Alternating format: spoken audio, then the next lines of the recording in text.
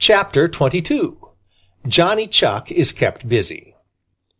Johnny Chuck is naturally lazy. You see, Johnny has very simple tastes, and usually he is contented. He does not have to go far from his own doorstep to get all he wants to eat. He does not have to hunt for his food, as so many of the little meadow and forest people do, and so he has a great deal of time to sit on his doorstep and watch the world go by and dream pleasant daydreams and grow fat. Now, people who do not have to work usually become lazy. It is the easiest habit in the world to learn and the hardest to get over. And so, because he seldom has to work, Johnny Chuck quite naturally is lazy.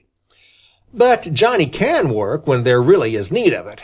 No one, unless it is Digger the Badger or Miner the Mole, can dig faster than Johnny Chuck. And when there is real need of working, Johnny works with a will. When he was a very tiny Chuck, Old Mother Chuck had taught him this: "When work there is that must be done, don't fret and whine and spoil the day. The quicker that you do your work, the longer time you'll have to play." Johnny never has forgotten this, and when it is really necessary that he should work, no one works harder than he does.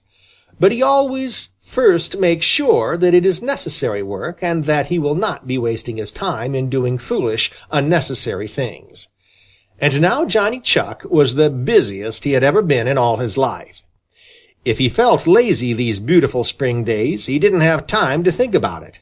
No, sir, he actually didn't have time to remember that he is naturally lazy. You see, he had a family to look out for. 3 babies to find sweet, tender young clover for, and to teach all the things that every Chuck should know, and to watch out for, that no harm should come to them.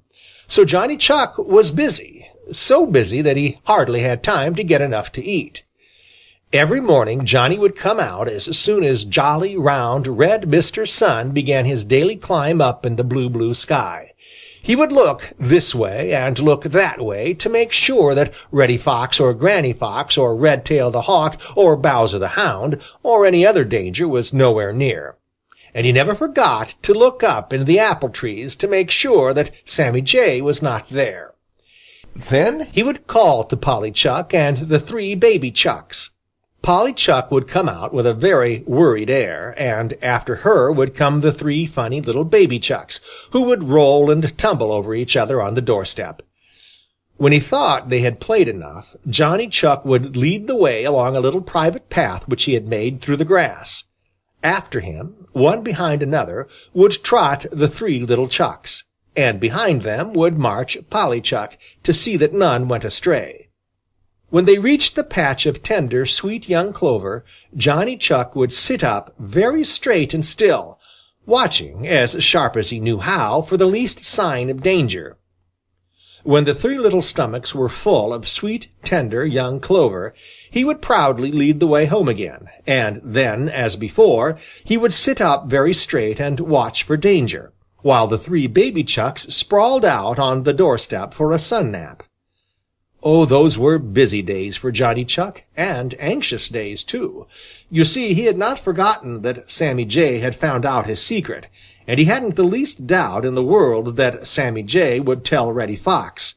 So, from the first thing in the morning until the very last thing at night, Johnny Chuck was on the watch for danger.